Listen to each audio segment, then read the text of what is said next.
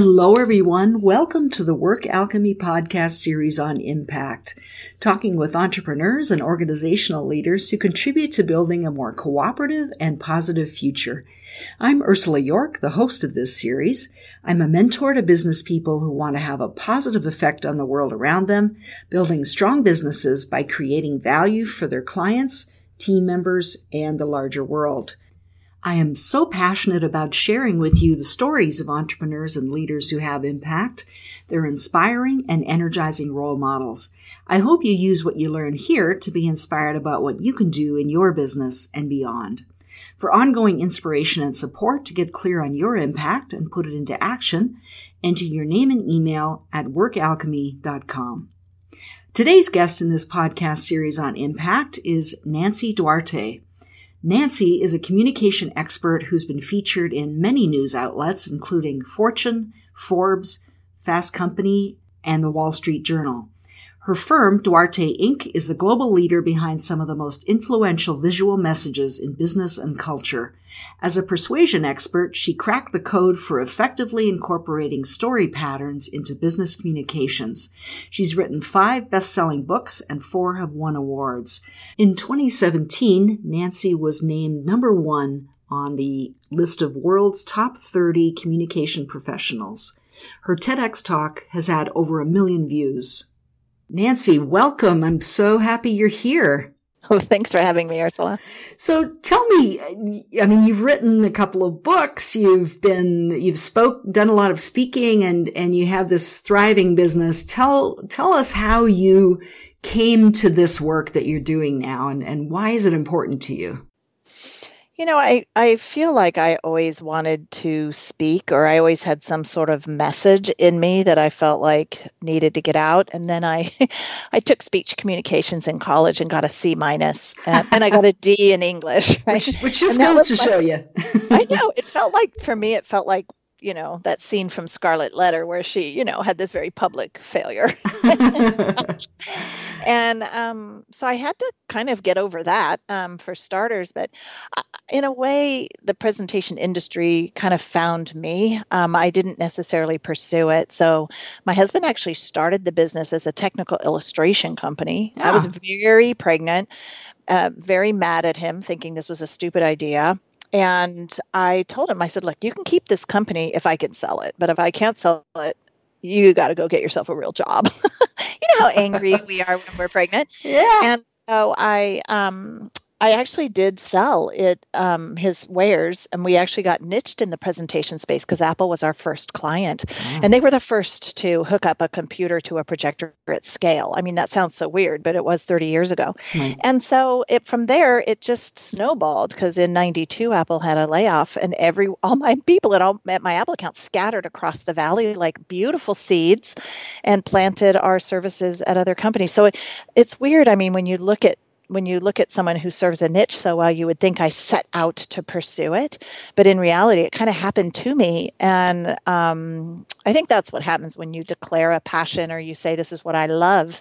It comes to you, Mm-hmm. Oddly. So that was kind of a long answer to a very simple question, but it's been a journey. Yeah. And then same story, like love presentations, love slides, loved visual thinking. And then when we decided to move into storytelling, I committed 3.5 years full-time studying story. And now I'm as passionate, if not more, about that as I have been presenting. So it's like a journey where you add new little insights, Yeah. It's like life.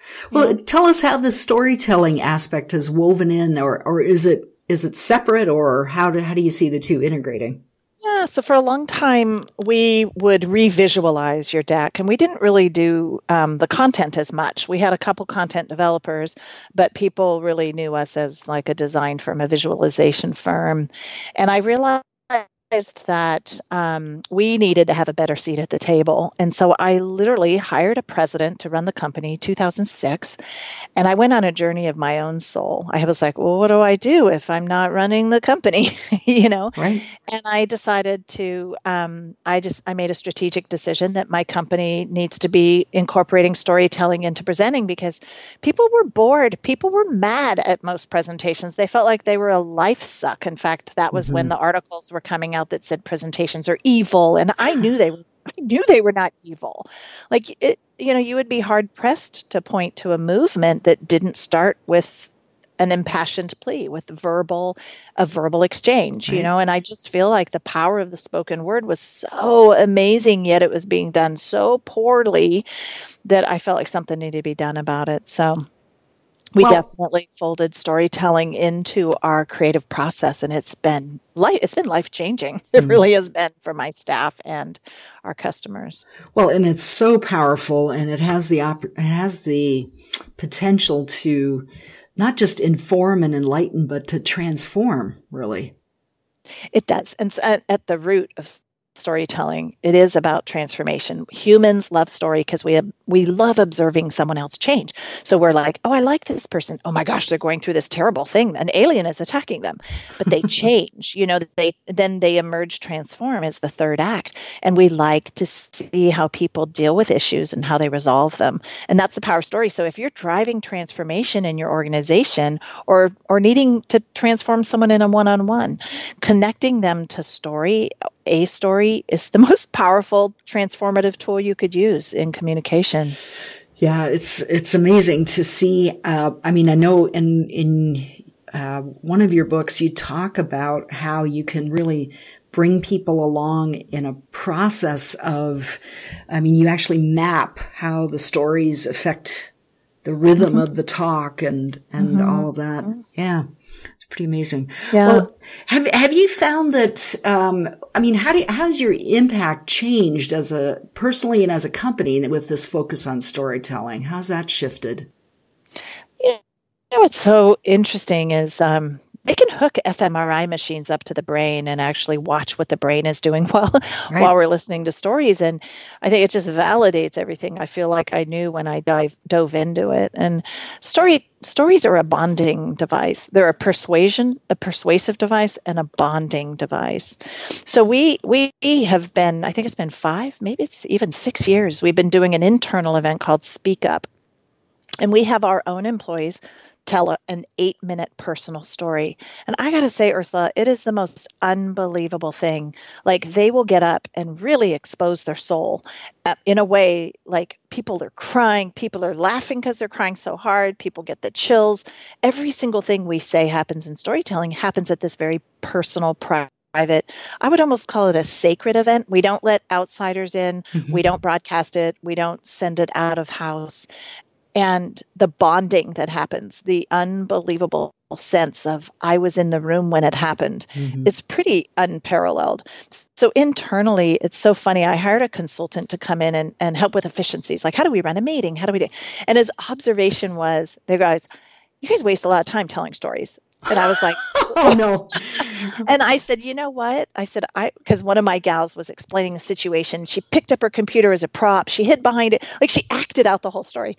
And I said, you can find a lot of efficiencies here in other places, but it's the stories that bond us together. Right. And so it was so funny because he was like, well, that was a long story. And I'm like, I loved it. I said, I was charmed. It was the highlight of my whole day, was watching her act out this story. And so and I'm not saying storytelling's inefficient by any means, but it's so systemic now. Just the way we communicate with each other is wrapped in story. So we've gotten reports, like it was in the Wall Street Journal, that one of our clients that applied our persuasive story methodology made $750 million more one year.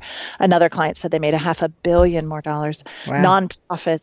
Nonprofits have gotten traction. They're saving the world. Like, we have a team of 60 nonprofits in the office today learning the methodology. Every year, this same nonprofit puts their nonprofits through it because it's making such a radical change in how they communicate. So, that sounds kind of like a commercial, and I didn't mean to, but I guess what I'm saying is, if people apply the fundamental principles of storytelling to their everyday communication, it'll change people. I get people that are like, I was a manager and I became a director and a VP in 6 months. Wow. Only because they changed how they communicate. Wow. So I would say that, it's had a really radical effect on us. We actually call our building the story place. Like, it's like story plays. So it's kind of weird. It's just gone systemic. Well, I know what you mean about stories being so powerful. I did actually a speaking workshop in March, and the 6 of us in the room were so bonded by the end of that experience because the workshop was all about telling personal stories, and it is so powerful. And having lived through corporate, PowerPoint presentations where you're just barely struggling to stay awake, the contrast is startling, and it's an incredibly powerful way to approach sharing ideas. Yeah, and I think what's weird to me is people compartmentalize their lives. Like, stories are not for work. Stories for the dinner table. Mm-hmm. Story is for around the campfire, but story is never for work. Well, people like to feel at work. There's a real void of meaning in people's lives today. So they're trying to find meaning at work. And you can actually fold in stories about why your company exists. Why do I exist? Why do I find meaning in the work I do? How do I find meaning in the work I do? And all of that can be wrapped in story, and it makes people excited to get up out of bed and have purpose when they come in to do their job, Yeah, absolutely. Well, and you've really woven this whole knowing what you know about storytelling into within the business as well as outside of it, which is amazing. How have your values maybe shifted and changed as you've learned this, or have they remained consistent? I always ask people about this because I think impact is so dependent, or it's founded in whatever it is you hold dear, whatever you see as important, whether you're conscious of it or not. So I'm intrigued to hear, how has your knowledge of value storytelling, how has that crept into your values, or has it not really changed things? I love this question. Nobody's ever asked me that, and I think I have a great answer. So what's interesting is I think, somewhat possibly had storytelling here, and I may have just kind of codified it or opened it up. So for years, I would say, hey, here's our values. We had a set of values, and I would tell about every 2 years, I would say, here's the value, and here's the origin story of that value. The reason we have this value is because this happened. Oh my God, isn't that crazy? And that established this as our value, right? Mm-hmm. So I always connected the stories to our values. But what happened that's interesting is we have a bit of a ceremony that happened here for years and years, where we had a token. Someone picked it up at Costco, this random giraffe, and they started this ceremony where you would affirm people or thank people, and you'd pass a giraffe and say, hey, Susie stayed late with me and jumped in the foxhole with me, and I'm going to pass a giraffe, just to honor people who exemplified the values. Mm-hmm. So we went through a really difficult season about 2.5 years ago, to the point where I actually had to step back in as president. I'd been CEO for a while, and I had to step back in. And I was traveling with an employee, and I was like, what's a herd of giraffes called? And he was like, I don't know. And I'm like, I don't know either. So I looked it up, and it's called a tower. Mm-hmm. And a tower is such a symbol of refuge and strength to me that I thought that was really beautiful. Yet we'd been passing a giraffe for years and years and years. So what we did is I was like, you know what? I need to go back into our values and realign them. So I thought about, when was the last time my company had gone through as difficult of a time? And that was during the dot-com crash. Mm-hmm. And so what I did is I literally went to my file cabinet and said, what were my stated values back then when we were going through this really difficult time? And I found the actual presentation I had delivered on our values. And what was interesting about that is there was about 8 of them, and 3 of them literally it felt like they were burning on the page. Like, I don't even know how to explain it, because I was like, those values are still true. Mm-hmm. I mean, they were all still true, but I knew I needed to pluck those values out and re-amplify them. And so we came up with the 4 core values and our 4 core operating principles. And then it's a beautiful model. And then I wrapped storytelling around the whole thing and told stories around each one. Would you share what those values are? Yeah, actually, believe it or not, when I wrote them, I didn't realize it. But if you're familiar with my material, I say that every presentation needs to end with the new bliss, where you state how the world is going to be with your idea adopted. So bliss is an important thing. Well, they are an acronym for bliss, which was unexpected. I didn't even notice it. One of my content guys did. So it's belong, lead, innovate, and serve. And that's the model. Because if you create a place of belonging, it it makes you different and better. Right. And it's family. Even people that leave are still alumni and come to all our parties. And we're a place where people belong. And we want to lead. We want to lead and drive the industry. And we innovate. And then we serve each other, serve our clients, serve the community, serve the world. Mm-hmm. So serving, you have to be humble to consider yourself a servant of all. And so serve is key to everything. Yeah. Are those consistent with your personal values? I know you talked about the company's values, but I'm interested to hear. Yeah. I do think so. So it actually makes a really lovely Venn diagram where the four operating principles dovetail and then the values appear. But then at the very middle where everything aligns is empathy. So at the very, very core, no matter what we're doing, it has to be from a stance of empathy. And I would say all my materials and my life journey has been a quest for empathy, clawing at empathy, trying to understand things from someone else's perspective, trying to see things through their eyes. Doesn't come naturally for me. So that has been my personal story. My personal story is struggle. Like I'll blurt something out like, if someone's mom just died, I'll blurt something stupid out, not even remembering that they just told me their mom just died or something. Like I just don't think. I don't think before I talk, and so, and it's held me back. And so that's where that's a bad example, but I think you get what I mean. Yeah. Anyway, yeah. And so I think empathy is at the very center of the dial and everything kind of spurs off of that. The thing that's missing in there for me, which maybe falls under serve, is generosity. It falls under serve and lead, because one of the things that we decided to do is we were going to lead by being generous with our expertise. And I think my husband and I, our primary values, we did this values thing, are generosity and relationship. So if you look at generosity and relationship as a core value in a marriage, that means that you are relational, you serve, it's about others, it's about making others better, and all of that stuff. So yes, I would say they are an expression of our personal values. That was our super long answer. Sorry about that. No, that's great. I mean, I think this is a wonderful way to explore impact and how to really get at what's behind having the effect that you have, the positive contribution that you make. And I think that values are so integral to that it's really worthy of exploration. So yeah. Is this something that I know you've had this company for quite a while and it's gone through some iterations. Is it something that you had at the start of your career, this kind of focus on, the four values that you mentioned: belong, lead, innovate, and serve? Is that something that's evolved over time, or have you felt this all along in your career? I would say that early in my career, I never would have put lead in there. We set as a goal in 2005 to be the global leader in presentations. It was a goal. And I had people challenge me that worked for me.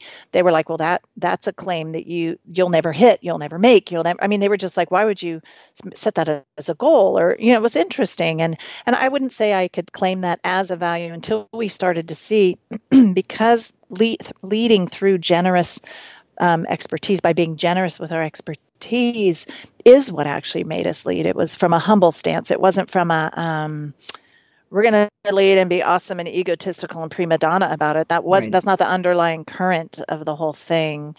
So I would say that one got added only after I felt like we could make that claim, but still be humble about it. Mm-hmm. Does that make sense? Yeah. I think that it's so much part of, I think there's been so much talked about in companies around how do you build a brand? How do you really grow as a business? And that generosity, it's kind of at the heart of content marketing, for example, where you're generously sharing all kinds of free content in order to build your brand. And it becomes part of what makes you a leader in that particular realm. So yeah, I think that absolutely makes sense.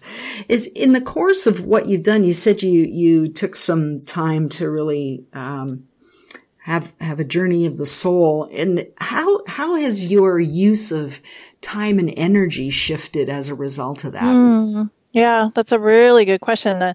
What was interesting is I brought in a president, and I had to be like, how am I going to spend my time? And I knew there was this new thing called the blog, and Google was brand new. And so I Googled like presentation blog. Like I knew I needed to do something and leave a mark and take what I'd learned. And I don't know, I was just kind of overwhelmed by the opportunity of what to do next.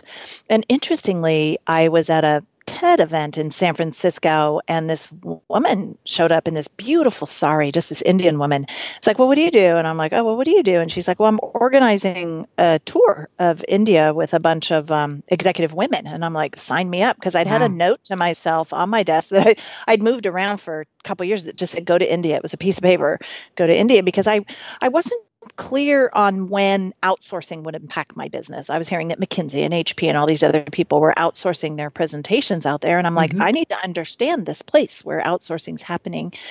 But the unexpected surprise for me is the sisterhood that happened on this bus with these I was like the token bootstrap entrepreneur. The women were like top venture capitalists on the boards at massive public companies here in the Valley. I mean, it was just like, I was so honored.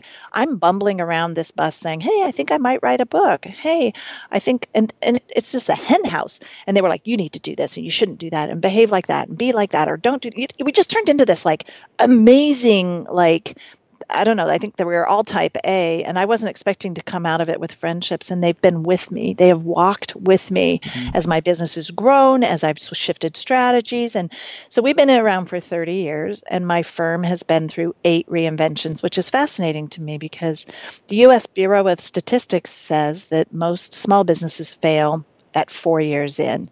So the fact that my own business went through reinvention almost consistently every 4 years may be one of the reasons that I'm still alive. And these amazing women have been with me through each reinvention, validating, questioning it, poking at it. And it's been really unbelievable. And it also, like, if you had told me that would shift, I was going to go from an entrepreneur to a deep and thoughtful writer, thought leader person, I never would have believed you, because the process of being an entrepreneur is kind of neurotic. It's like, it's neurotic. You're a plate spinner. I had to let go of so much stuff. I hired someone to pull job descriptions off of me. He would observe me and be like, you need to stop doing all the visual concepting. And so he wrote this whole concept director position or whatever. I would take this job description home with me, and I would mourn the loss of that task. Right. Because entrepreneurs are really good at a lot of stuff. So I would actually mourn the loss, because I knew if I didn't let it go thoroughly and completely, I wouldn't set the next person up to be successful. So I had to pull a lot of stuff off of me so I could spend my time doing only tasks that energize me.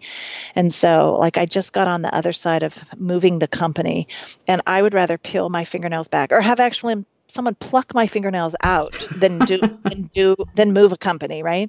And so it's been so nice the last couple of days. My assistant blocked about 4-hour blocks for me to just think, and me to just think about the role that stories play in data. Oh my God, I get to sit and think about storytelling with data or whatever. And so it's been, it just energizes me. I feel like I've truly lived when I create something new. And each day I wake up the next day, and if I don't do that, and I've decided where a copy machine goes in the floor plan, that just doesn't energize me.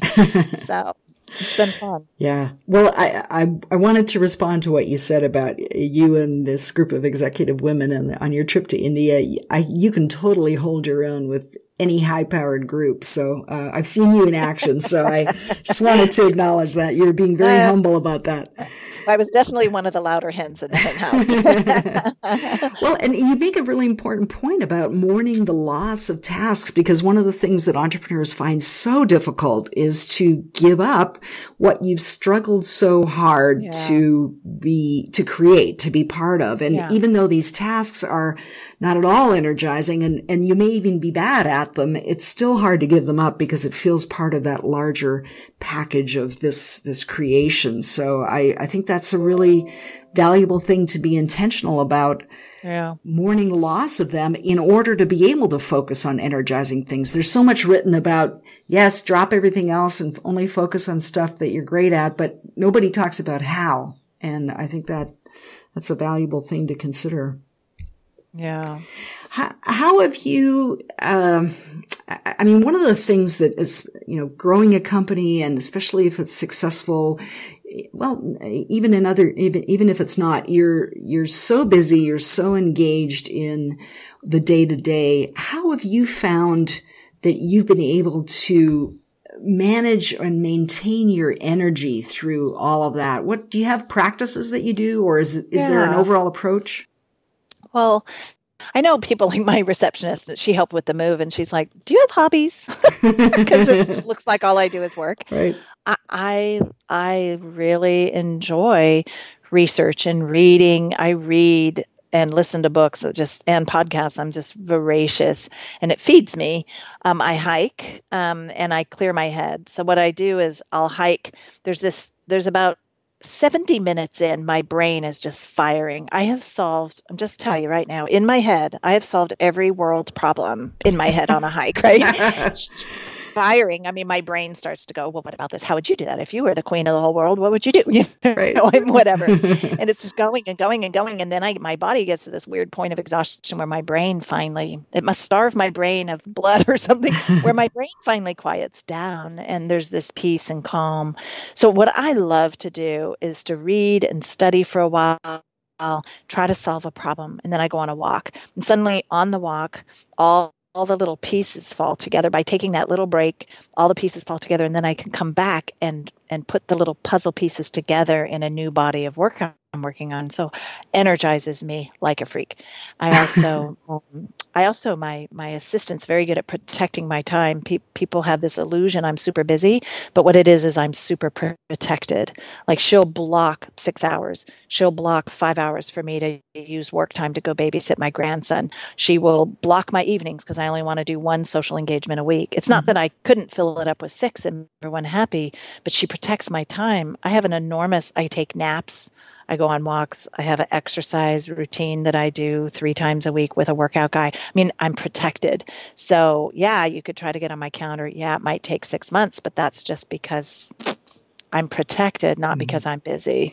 Well, you know what I mean? Absolutely. It's so crucial to be making these conscious choices about how you want to use your time, because, you could fill it with all kinds of things that are not meaningful and drain your energy that way.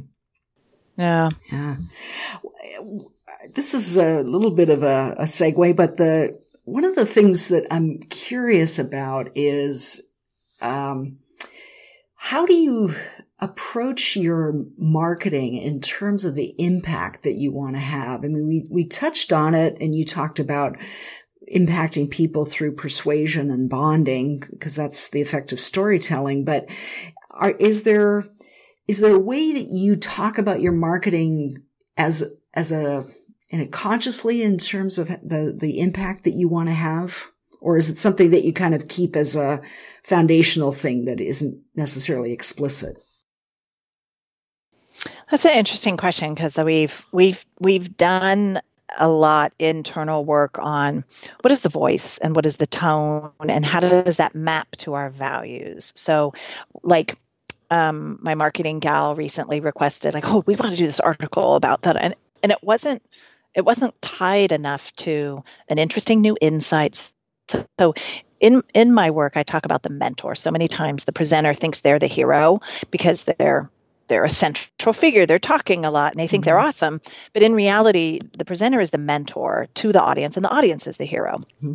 So all of our marketing is supposed to come across the way a mentor does. Usually they're humble, they're helpful, they have a magical gift or a special tool, or they help you get unstuck. And so we use that as a lens. So if it's kind of like, I just want to throw this thing out there just to feed the channel. No, we are not going to do that. Like, I also had a hard time with, we got to create all this stuff just to help our SEO results, which I get. And so now we have these 3,000 word pieces that help our SEO results. It's like, okay, that's different than thoughtful marketing. Right. So now it's like, let's classify the search terms we want. And then, and that's fine if that happens every 10th post, but I really need every single thing that comes out to be from a stance of a mentor, that we're helping someone get unstuck.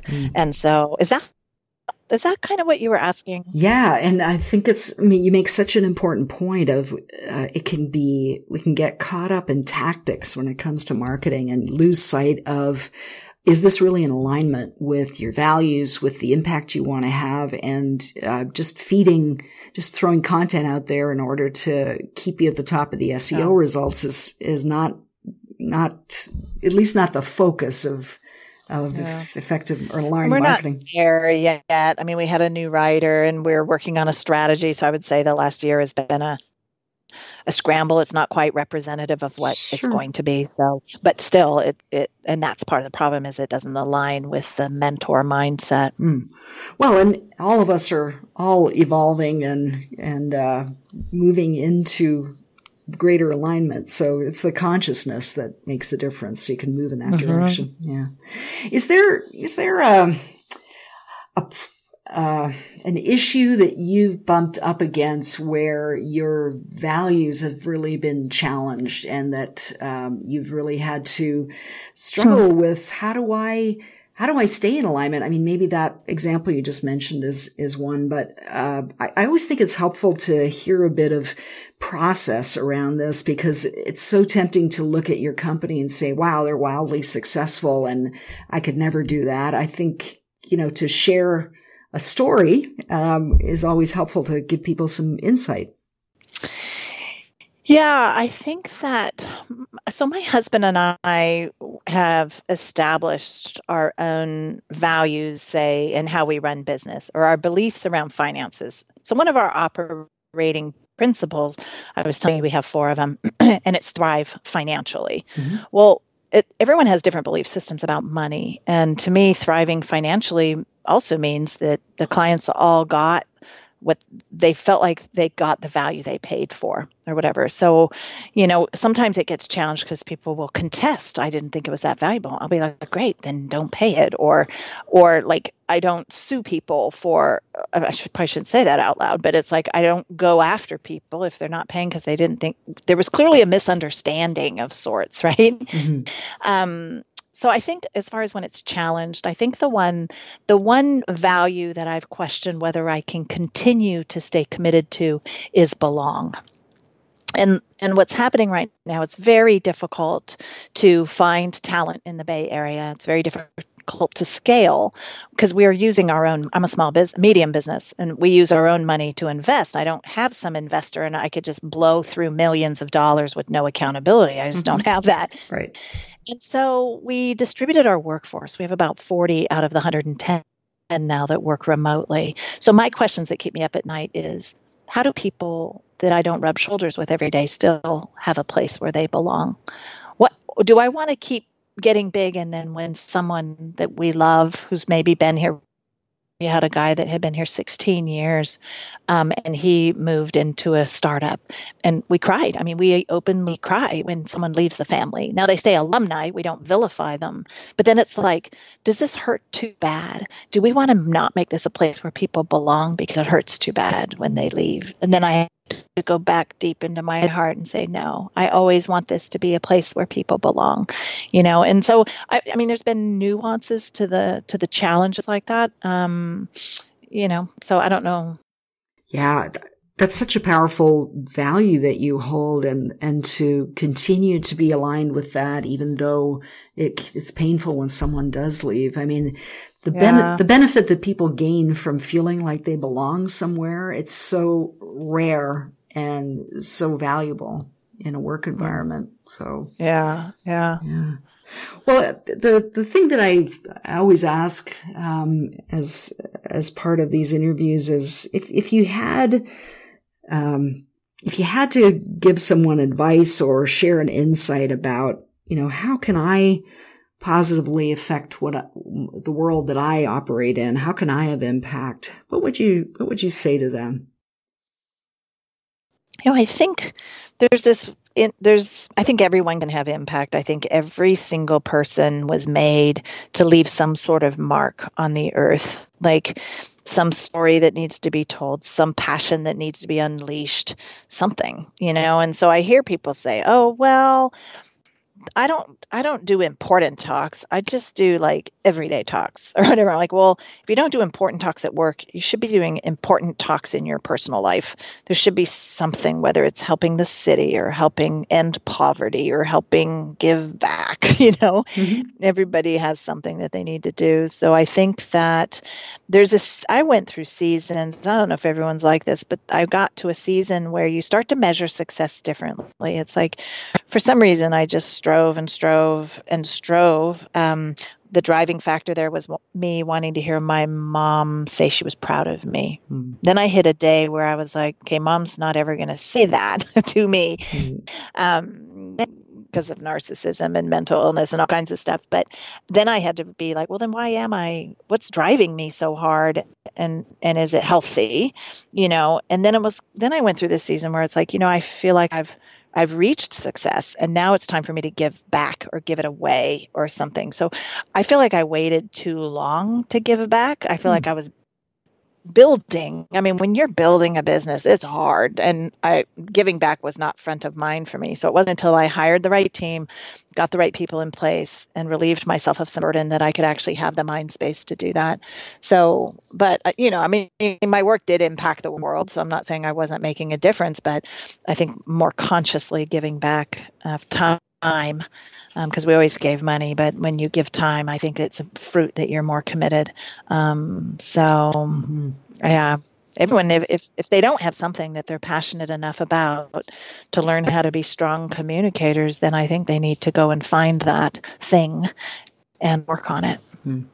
Well, and I think that things do shift as you go through career. I mean, our model for success is you just work like crazy focusing on one particular thing. And it's not everyone who kind of starts off with this kind of perspective about giving back. I think that you have given back in so many ways by doing the things you did to grow your business, like writing books, and it certainly impacted me. And I know a lot of people, by sharing different ways that we can communicate, ways that we can have impact. So, I think it's such a multi-layered thing, and it's kind of our consciousness that shifts over time that plays a role in that. Yeah, I agree. Yeah. I agree that something definitely, I feel like I was doing it the whole time, but I wasn't consciously amplifying it and doing enough of it. So, yeah.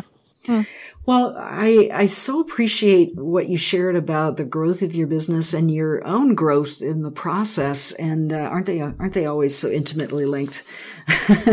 And I really appreciate you sharing that and how you've reinvented your business so many times and the powerful effect that your storytelling is having. So thank you. Thanks so much for joining us today and for sharing those stories. If people want to be in touch with you, what's the best way for them to reach you, Nancy? Yeah. So I have Duarte.com, Duarte, which is our website. And then I have a Twitter handle at Nancy Duarte. My Facebook page is going to become public soon, so they could be watching for that. And then I do connect to anyone who connects me on LinkedIn. So that's another way to get a hold of me. Great. Well, thanks so much for the work you do in the world, Nancy, and for this conversation. I've enjoyed it so much. Awesome. Thank you.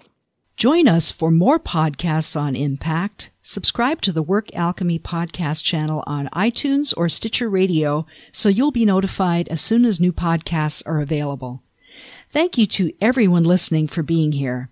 Until next time, to keep that positive flow of energy going in your business so you can have your own impact, join our community of entrepreneurs like you by entering your name and email at workalchemy.com.